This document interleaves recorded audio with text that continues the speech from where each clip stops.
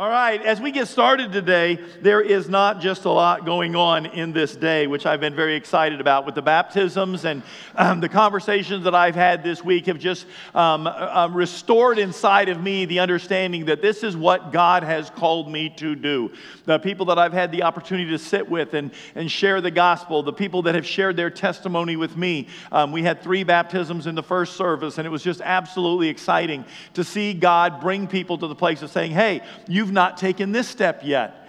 You know, you've surrendered your life, but what about this? Or people that have come to me and said, you know what? I have walked away from the Lord, and I know I was created for bigger things than what I'm experiencing right now, and I feel the Holy Spirit over the last year or so since we've been here doing incredible things in my life, and I need to hear Him, and the Lord has told me I need to come in here and be baptized. And so I was excited for that conversation. This past week in a setting that I was in, there was the opportunity to just continue to interact with somebody who says, I have a dumb question about Christianity. And I want you to know there are no dumb questions about Christianity. And the point was, we were talking about baptism, believe it or not, and they said, well, how would you operate within this particular circumstance if this happened? And I got to share the gospel. I got to explain that we're here to extend invitations to people. We are not here to throw rocks at people, but we can't compromise on the truth. Last week we talked about if we're going to run the race, you have to run fair. You don't have a choice. You can sit here and say, well, I don't believe it's wrong to put a bigger motor in my car and I can cheat and do it. You can say that all day long. It doesn't matter. When you get to the end of the finish line, you will know that cheating and not doing it fair or not doing it Christ's way didn't get you to win the race. We are here to win the race. According to Revelation 2 and 3, we are here to persevere. We are here to overcome. We are here to press in. We are here to not let up. We are here to be consumed by this world in fire if necessary, because going home is the goal. Going home having been faithful, having led people in Jesus, and going home having enjoyed and lived the biggest life that God could give us. But too many people are missing the life that God has for them, because as they run the race and it begins to rain, they don't know how to race in the storm. Now, when I talk about running the race in the storm, I'm not talking about you piling your car up or your life up into a wall. Now, I'm not talking about you suddenly dying. I'm talking about that you're going through life. The life that you planned is suddenly not the life that you're living. The life that you've been living is suddenly not the life that you're now living. That circumstances have changed enough that the normal that you used to have has to become a new normal if you are going to persevere and be faithful to Jesus and win at this. I don't want you to get by in life. I don't want you to barely exist in life. I believe that when Jesus said, I came, in John 10:10, I have come that you might have life and have it abundantly, what He actually meant was, I have come that you might have life and have it abundantly. And too many people are like, well, what that really means? No, what it really means is abundantly. Now, I am not a health, wealth, and prosperity preacher, and yet when I look in the mirror, feel like I'm living that life. Because I am not going to apologize for what God has allowed me to be able to do in working. And I'm not going to apologize in chasing after Jesus and enjoying the favor of God. I am not going to apologize for saying no to the sin of this world and then walking into the blessing of God when it looks like I just walked away from a lot of fun. And God says, but you don't understand. If you'll keep racing, even when it starts raining, and God, thank you for the rain today. I came to church, left Dunkin' Donuts this morning where I was suffering for Jesus with a tall coffee with 3 creamers and 2 sweeteners and 2 donuts. And I was going to eat them because that's my routine on Sunday. And it started to rain on my truck. And as it started to rain, I'm not going to lie, I started crying.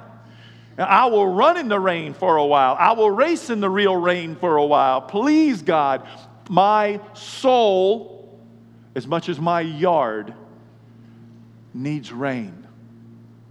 It needs the Holy Spirit inside to challenge me, to convict me, to inspire me, and more than anything, to empower me.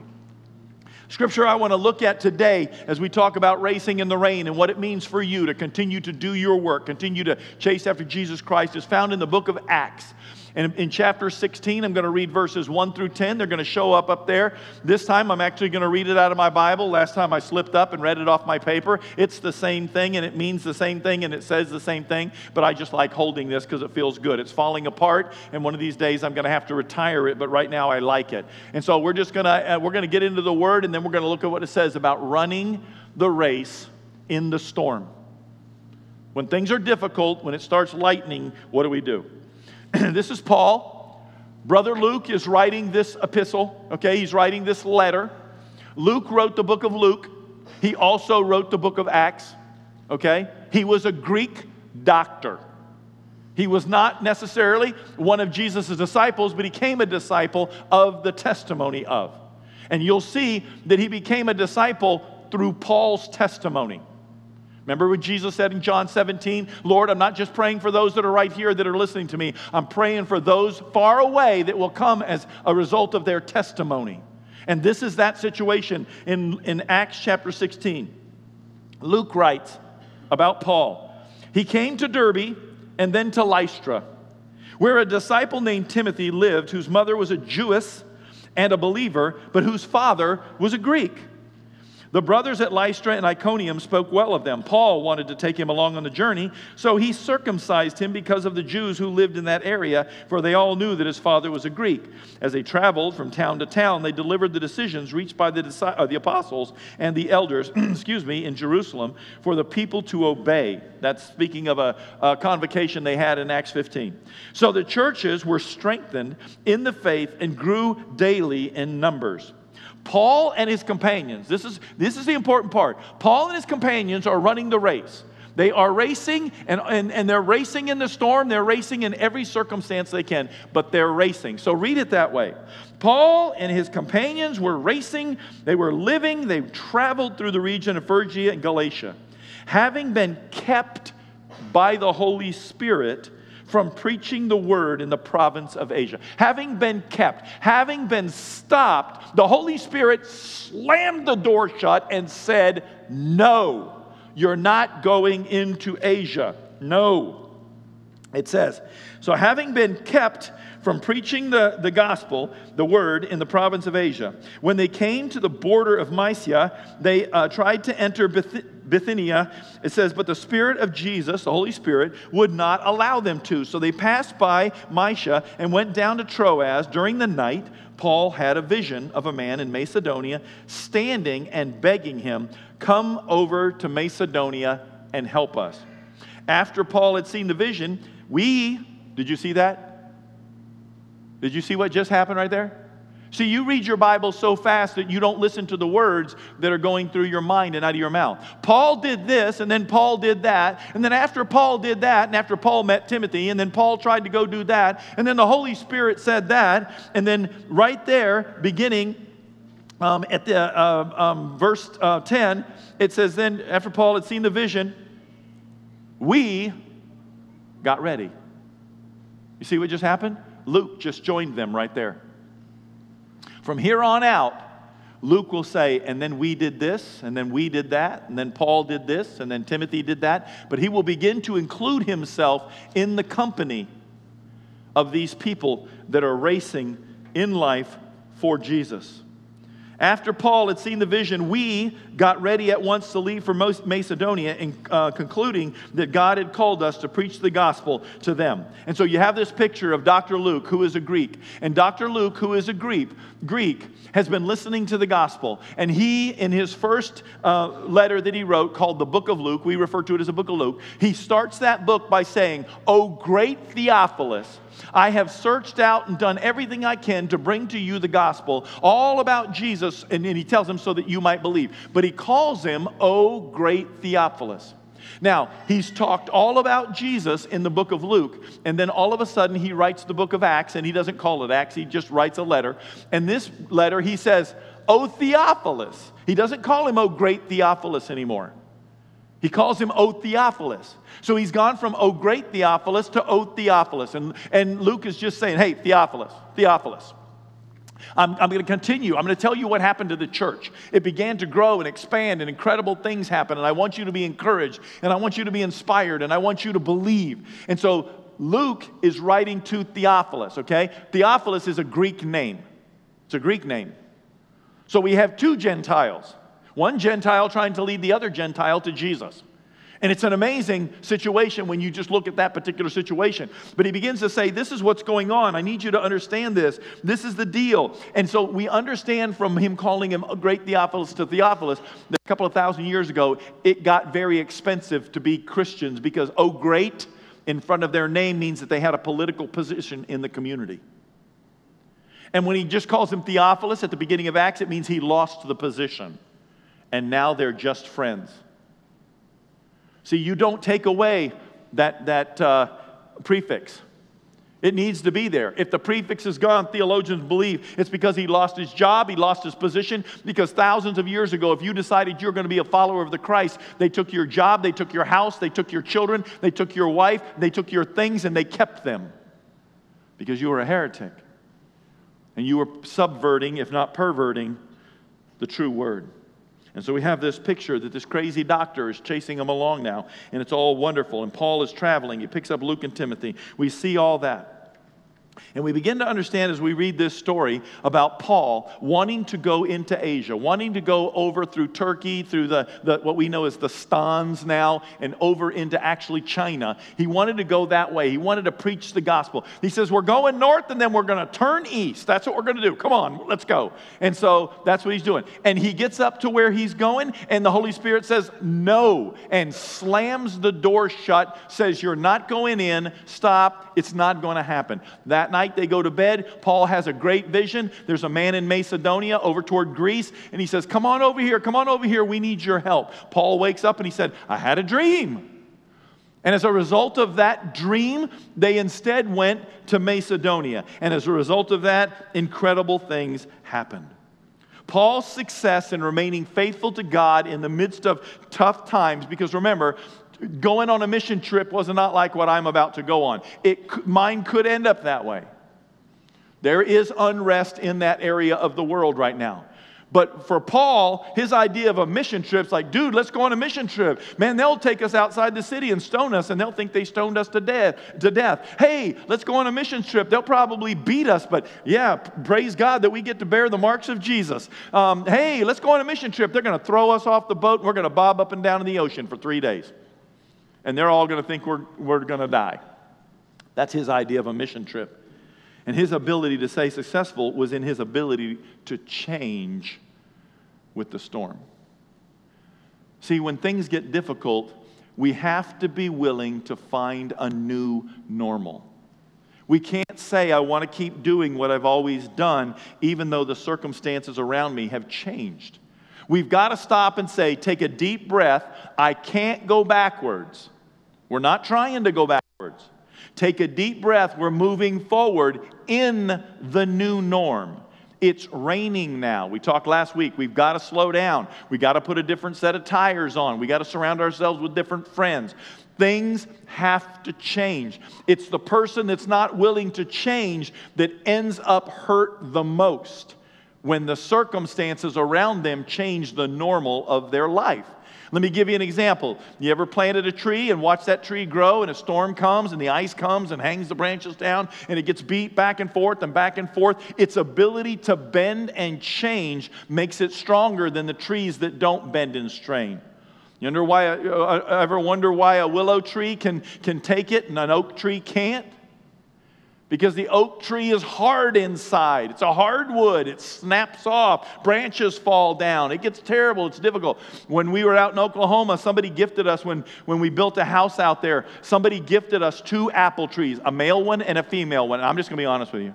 I don't know how you tell the difference between a male apple tree and a female apple tree. It's not like that one's wearing a skirt and this one's wearing pants. It's not there. Okay, but somebody assured me this is a male apple tree, this is a female apple tree. And so we planted them about 12 feet apart.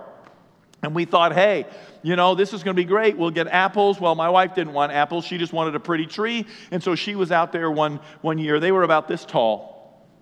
And she was out there trimming them, making them round. She wanted them to be round. You know, she'd read something. We didn't have online back then, but she'd read something. And it's like, if you do this, this, this, and this, you can groom your apple tree into a little ball. It will look like a lollipop out in your yard. And so that was her goal. And she did that. It just so happened that one of our children was watching her. She snipped, make everything the right size, and then she went in the house. And while she was in the house, that child grabbed the loppers, not the snippers, but the loppers, and went over to the other tree and cut that tree in half at about that high. This tree got groomed. This tree met a new norm. Okay? No branches, no leaves, nothing to bring sunlight into the plant at all. But I'm telling you, my wife said, well, what about that? What are we going to do? Dig it up and plant a new tree? And I said, no, I'm too busy. I'm not interested in digging it up in 108-degree temperature outside. I'm not digging a tree up.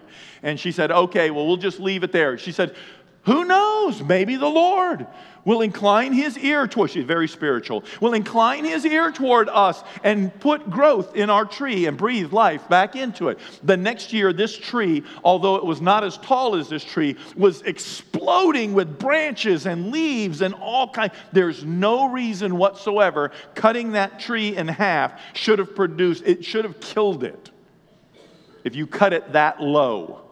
And yet, that tree suffered so much that it exploded into growth. And this tree over here, while it was taller, was always weaker and spindlier where the branches were concerned, and it was kind of crazy. The ability to change with the storm, the ability to grab a hold of a new norm, downsize my spending habits, let go of some of my stuff, whatever it might be, that when you face something, you grab a new norm, what we call in our house, shift to a lower gear, slow down, but go more powerfully. And that's what Paul was able to do. We're going to Asia. And he gets up there, and the Lord says, no, you're not. You ever been there? This is where my life's going. And the Lord says, it's done going that way. And you're like, why? It was going good. I was doing things for you, Jesus. And the Lord says, no, we're done going that way. And the Lord makes sure that that cannot happen. You've got to be able to change, and we're going to talk about that. See, when your hands are on the steering wheel of a sports car, you get to realize all kinds of different things. And Paul thought he had a hold of the steering wheel while he was racing through life. Oh, you can hold on to it, but that doesn't mean the car's going where you want it to go, because you don't set the track. You just make the car go. Sometimes not even that. You know, you can plan for all you want, but you know what? All it takes is a heart attack to ruin your finances. All it takes is a month ago for somebody to lose control of their car and slide sideways and hit my son head on and put him in the hospital to wake you up and shut you down. You stop what you're doing and you find a new norm inside that circumstance, and that's your life right now. That circumstance.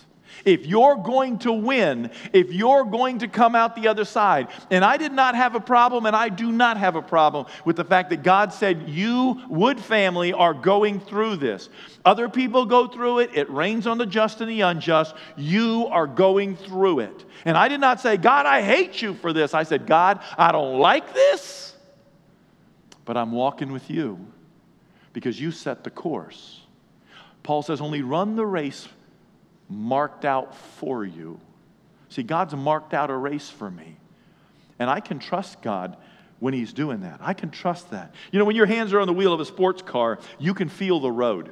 You can feel that road is absolutely amazing. You can feel every bump. You can feel every gravel. When you are holding onto the steering wheel of your life and of a sports car, you can feel the response of a sports car. When I'm coming up and I see something that looks like either a dead skunk or a hole in the road, either one, it doesn't matter. I can change lanes that fast in my car and I'm right back over, and it's absolutely amazing. Just like that. It's crazy. You can feel it when you're holding on to your life. When you're holding on to the steering wheel of your life, you can feel the motor, and you can feel something's off. You can feel it through the steering wheel. And you think in your life that if you can hang on to that steering wheel, that you actually are in control. And I want to tell you that you're not. Because all it takes is somebody to lose control and shift into your lane, and suddenly you're facing a new norm. Sometimes it's outside circumstances, and listen to me, it's nothing you did. Some of you are sitting in this room and you are facing a new norm, and it has nothing to do with any sin you accomplished or any neglect that it has nothing to do with that. Somebody on the outside entered your race, hit your car, and you had nothing to do with it, but you think holding on to the steering wheel is your answer, because you believe that if you can control your life, you can control the pain and the danger that comes, and you can't. You know what I've often found is the people that are trying to hold on to their steering wheel, their life, in order to control it, end up projecting onto the people that they love the most, not because they hate them, but it comes across that way, but because they want to control them to keep them safe. And they realize that no matter how hard they do this, they're not keeping anybody safe. They're actually making those people mad at them, and they don't want anything to do with them. And they end up facing rejection, and it hurts. And it doesn't make sense because they held on tight. It's like holding a chicken. You ever held a chicken? You should bring chickens to church and let people hold them. Because this is how you need to hold your life. If you hold a chicken, you hold it this way. You don't hold it this way. If you hold the chicken this way, you will kill the chicken. And some of you are holding your life this way. You're holding your life so tight to try to protect your life. You're trying to protect the chicken. You're trying to protect your race car. You're holding it so tight, but what you're doing is strangling it to death. It's the same way pastors kill churches. Rather than give other people in the church authority to manage some of the ministry, they hold it tight because it's my church. Listen, this never was my church, and it's still not my church. This church belongs to Jesus. I'm just a shepherd that He's called to be accountable for it. I'm giving away as much ministry as I can when it fits the vision and the mission of what we're doing. But you can feel the motor when you're holding on to the steering wheel of your car. You know what I've noticed is that sometimes I have the music. I got Pink Floyd. I listen to Pink Floyd. Okay, I've got Pink Floyd up so loud that when they hit certain songs, I think my car is falling apart. And I stop and I turn the radio off, and the problem with the motor and everything that I can feel in the steering wheel goes away. When I turn the radio back on in a couple of seconds, I'm driving, and the steering wheel, I can feel, well, Pink Floyd, they do concerts, and so you should listen to their music like in concert level. So like if I pull up next to you on the thing and you're like, what is going on in there? And you know, I healthy mix, but it's like, that's what's going on. You know, my favorite song came on and I'm jamming and it's there. But you can feel it in the steering wheel. Same thing is true of our lives when we hold that steering wheel so tight. Every single little bump becomes a problem because we're trying to protect ourselves. I rode in a Lamborghini one time. Akuntosh, my brother, called me when I went down there and visited him and said, hey, if you come down here and visit me, my friend Dwight's going to take you out in his Lamborghini. You want to go for a ride in a Lamborghini? I said, yeah. You want to go for a ride in a Lamborghini? Wouldn't that be awesome? I'd like to go for a ride in a Lamborghini. Yeah, why not? So I got there, and Dwight put me in his Lamborghini. Dwight wouldn't let me drive his Lamborghini. Dwight was younger than I was, but he wouldn't let me drive his Lamborghini. And I thought, well, Dwight's got issues. He's got idolatry issues. He's got self-interest issues. I had all kinds of spiritual reasons that he really shouldn't own that car anymore, and maybe should give it to me because I would not hold it that tight. I don't think it's a bad thing that Dwight wouldn't let me drive that car. I've come to that understanding recently. It's like, no, you may not. It's not going to happen ever. So he took me for a ride instead. And you know what I discovered while I was riding down I-20 in Fort Worth, Texas at a very high rate of speed with a 12-cylinder motor behind my head, and I thought I was like on fire and I was all that. I came to understand that if you gave me that Lamborghini, I would sell it, buy a Corvette, and give the money to an orphanage. That's how much I think of that Lamborghini now. That Lamborghini is mostly nothing but an image. Because every single cigarette butt on that highway felt like a speed bump. You're riding about that high above the concrete. because it's all concrete roads out there. Every crack went bam, bam, bam, bam, like that, because it's a race car. It's not designed to be comfortable. It's designed to be pretty, it's designed to be a status symbol, and it's designed to go very, very fast. But it is not designed to be comfortable, not even a little bit. And it was amazing, but I would sell it. And I would do that. And so sometimes our lives are that way too. We think if we can get them bigger, prettier, and faster, that they'll be better. And instead, we're hitting everything like a speed bump because we're holding on too tight. Paul and his friends desperately wanted to go to Asia Minor, and they were holding the steering wheel. Paul actually thought he was in charge. They're going on a mission trip. They're going to plant churches. And then all of a sudden God says no, because God set the track. You know, Paul was the best of the best of the best. Paul was the guy. We should all strive to be like Paul. Paul said, follow me as I follow the Christ. Let me be an example as you chase after Jesus. And we should say, well, if Paul can't get, what happened? Paul got it wrong. Paul said, come with me, team. We're going on a mission trip. We're going to go over to Asia. We're going to go north, then we're going to go east. We're going to Asia. And he gets up there, and God says, no, you're not going. Have you ever been there? And I'm telling you right now, when you're holding on to that steering wheel and you're running your race and the circumstances begin to change, it's because God is the one that created the track. And He knows the track. Paul thought he was running the track. He thought he understood the track. He was holding the steering wheel. He was in control. And God said, you're not in control. I've changed the track. This is a picture of Nürburgring racetrack. It was built in 1927 in the forests of Eifel, Germany. This is one of the most famous 24-hour or longer races in the world. It takes place at that racetrack. Okay? They reach really high rates of speed, and it's amazing. It's like 32 miles long. It's absolutely an incredible track, and I want desperately to go there. It's 13 miles. I want desperately to go there. Not to I would like to rent one of their cars and drive it just so I can walk away and say I did. But the crazy part is, as you look at that track, since 1927, it has changed, and it will change depending on who's racing on it.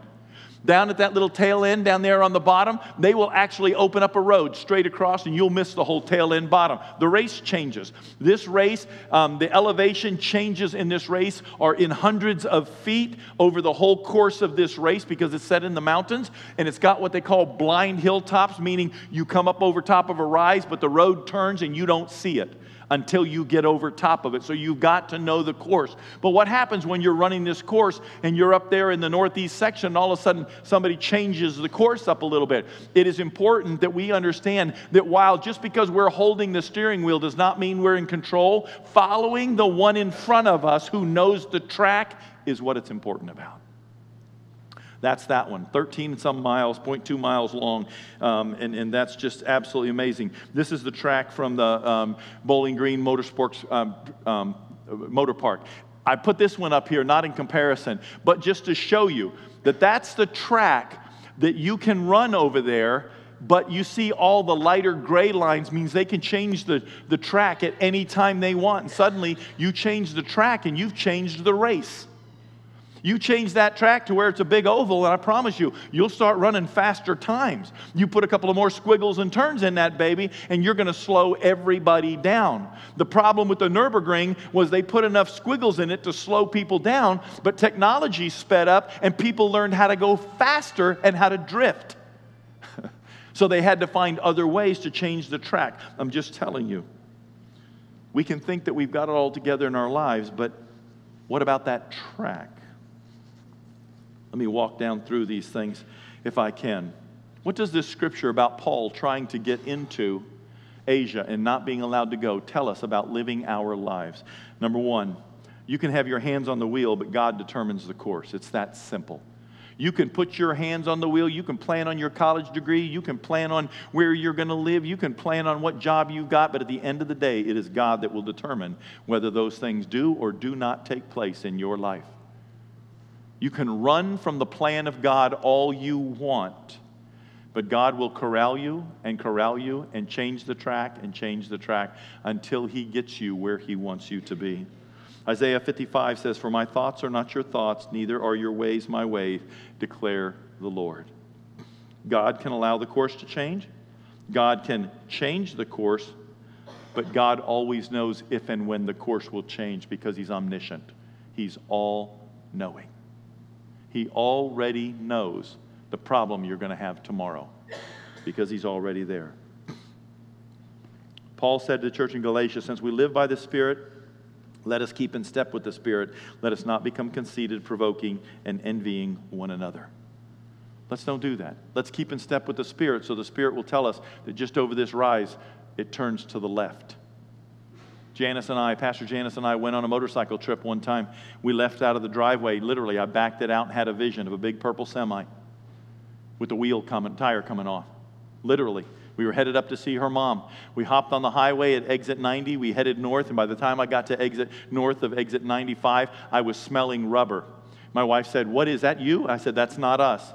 I said, "There's a semi around us somewhere, and the tire's going to come off. We're looking for a purple semi." I said it right out loud to her. We're looking for a purple semi. We saw no purple semi. We crossed exit 97. It was getting stronger. She said, "Are you sure that is not this motorcycle?" I said, "It's not this motorcycle. There's a purple semi up here. We're looking for a purple semi."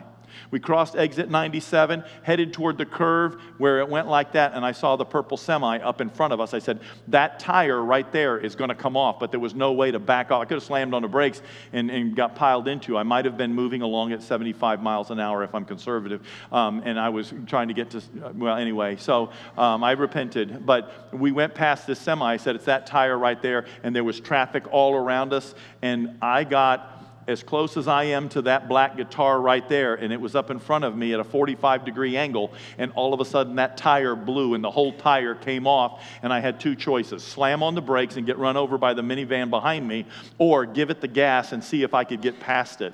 I was getting pelted by little tiny pieces of rubber, and all this took that much time, and I heard the Lord scream in my heart, "Go!"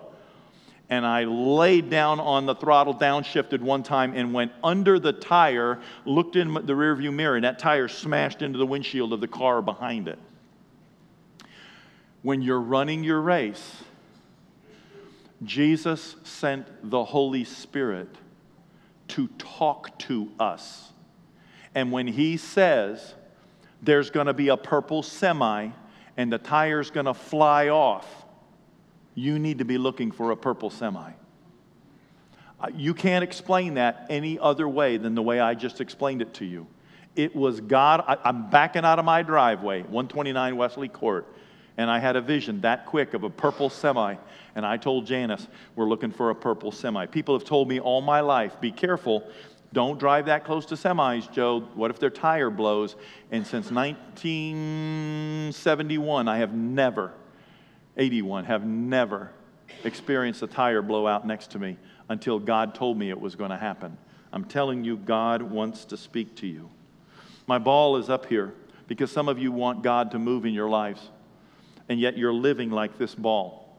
I put this ball down, it went to that spot, and it stayed right there. And this is how you're living your relationship to God. I'm not moving from here. I'm not believing anything different. I'm not growing any deeper. As a matter of fact, I'm probably not even growing. I'm probably not spending time with Jesus. I go to church.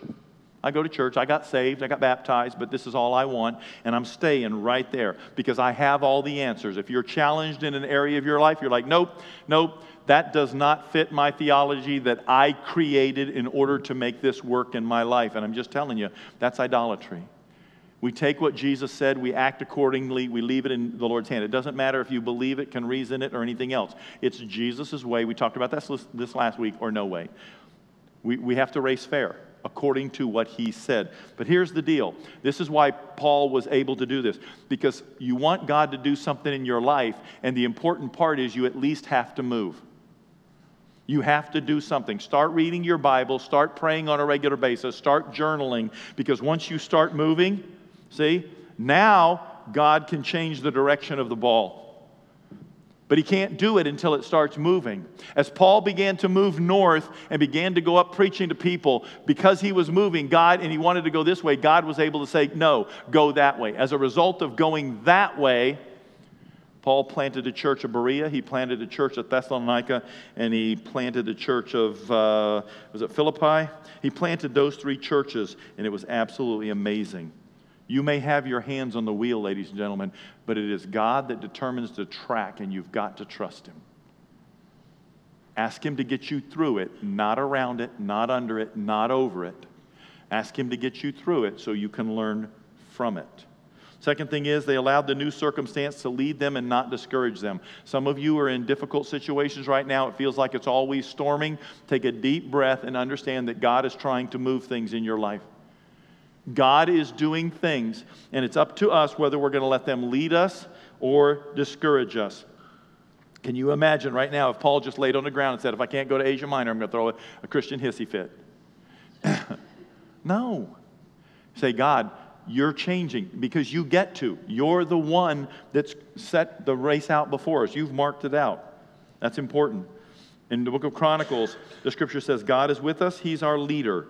His priests and their trumpets will sound the battle cry against you. Speaking of one of these countries, he said, the people of Israel, you don't fight against the Lord, the God of your ancestors, for you will not succeed. If you keep trying to do it your way, if you keep trying to force what you want to happen, you might find yourself, as Gamaliel said, fighting against God. Stop and ask the Lord what He's doing and what you're supposed to do as a result of it. The third reason they were successful is because Paul was willing, and because he was willing to make the changes and to understand a new norm, the Holy Spirit gave him a vision. Literally gave him a vision. But the advocate, the Holy Spirit, whom the Father will send in my name, will teach you all things and will remind you of everything I've said to you. Peace I give you, my peace I give you. I don't give you peace the way the world does. No. I give you peace, so don't let your hearts be troubled and don't be afraid. The Holy Spirit wants to talk to you. He wants to tell you about the purple semis in your life. But man, we've got to start listening. And we've got to understand that we can seek Him and we will find Him, but it's when we seek Him with all of our hearts. And is that the way that we are seeking God? You never know what God saved Paul and those guys from by not letting them go into Asia. Paul ran the race, but God dictated the track. As a result, the mission was a success. You want your life to be successful? You've got to run the track marked out for you. As a result of that, Philippi, Berea, and Thessalonica were all planted and were amazing churches. In John 12, Jesus said, I tell you that unless a kernel of wheat falls to the ground and dies, it remains a single seed. But if it dies, it will produce many seeds. Paul knew that Jesus was marking out the race. All he had to do was run it and hold that steering wheel lightly. Not, Carrie Underwood, not like that. But hold it lightly. Let God dictate the course and let Him lead you. It has to be that way. What will it mean for you to run the course when the weather changes the course? Are you fighting right now the control of God when He's trying to use the circumstances that you're in to change your theology or to bless you? I want to encourage you to stop fighting God. Sometimes when it's dark, it's because if it's not dark, you're going to get distracted. And if it's not dark, you won't sit still. And if it's not dark, you'll keep trying to move. And God's saying, then sit still and be quiet.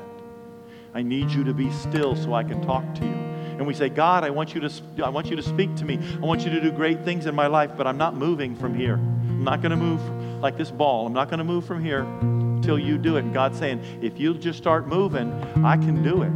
I can take you places you never dreamed of going if you'll just give me your best yes. I can let you experience things you never dreamed of. It won't hurt anybody back there, I promise you. Some of you are sitting there like, the ball! It's a soft rubber ball.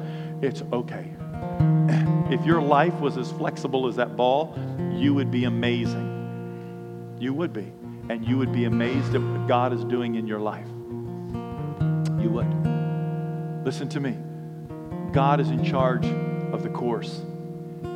Paul said, run the race marked out for you. My race is different than yours. You aren't all called to be pastors, but we are called to run together, and our races intersect every Sunday morning right here so that we can go out from here chasing Christ in truth and integrity, that we might receive His favor but change Central Kentucky. Jesus loves you. Jesus is not mad at you. Run the race. Grab a hold of the new norm and say, I can do this, because it's going to change again. Hang on, because it's about to change. If God has been speaking to you, if the Lord has been trying to get a hold of your heart, or maybe it's time for Him to get a hold of your soul, we want to pray for you. So we say, come Holy Spirit and speak into our lives. Come in, Holy Spirit, and wreck us. Come Holy Spirit and challenge us, change us, and grow us up to be what you want us to be, because you are God. And you love us. Fall upon us. These people are here to pray for you. This song is our closing song. You come up here. Let them speak the truth on you.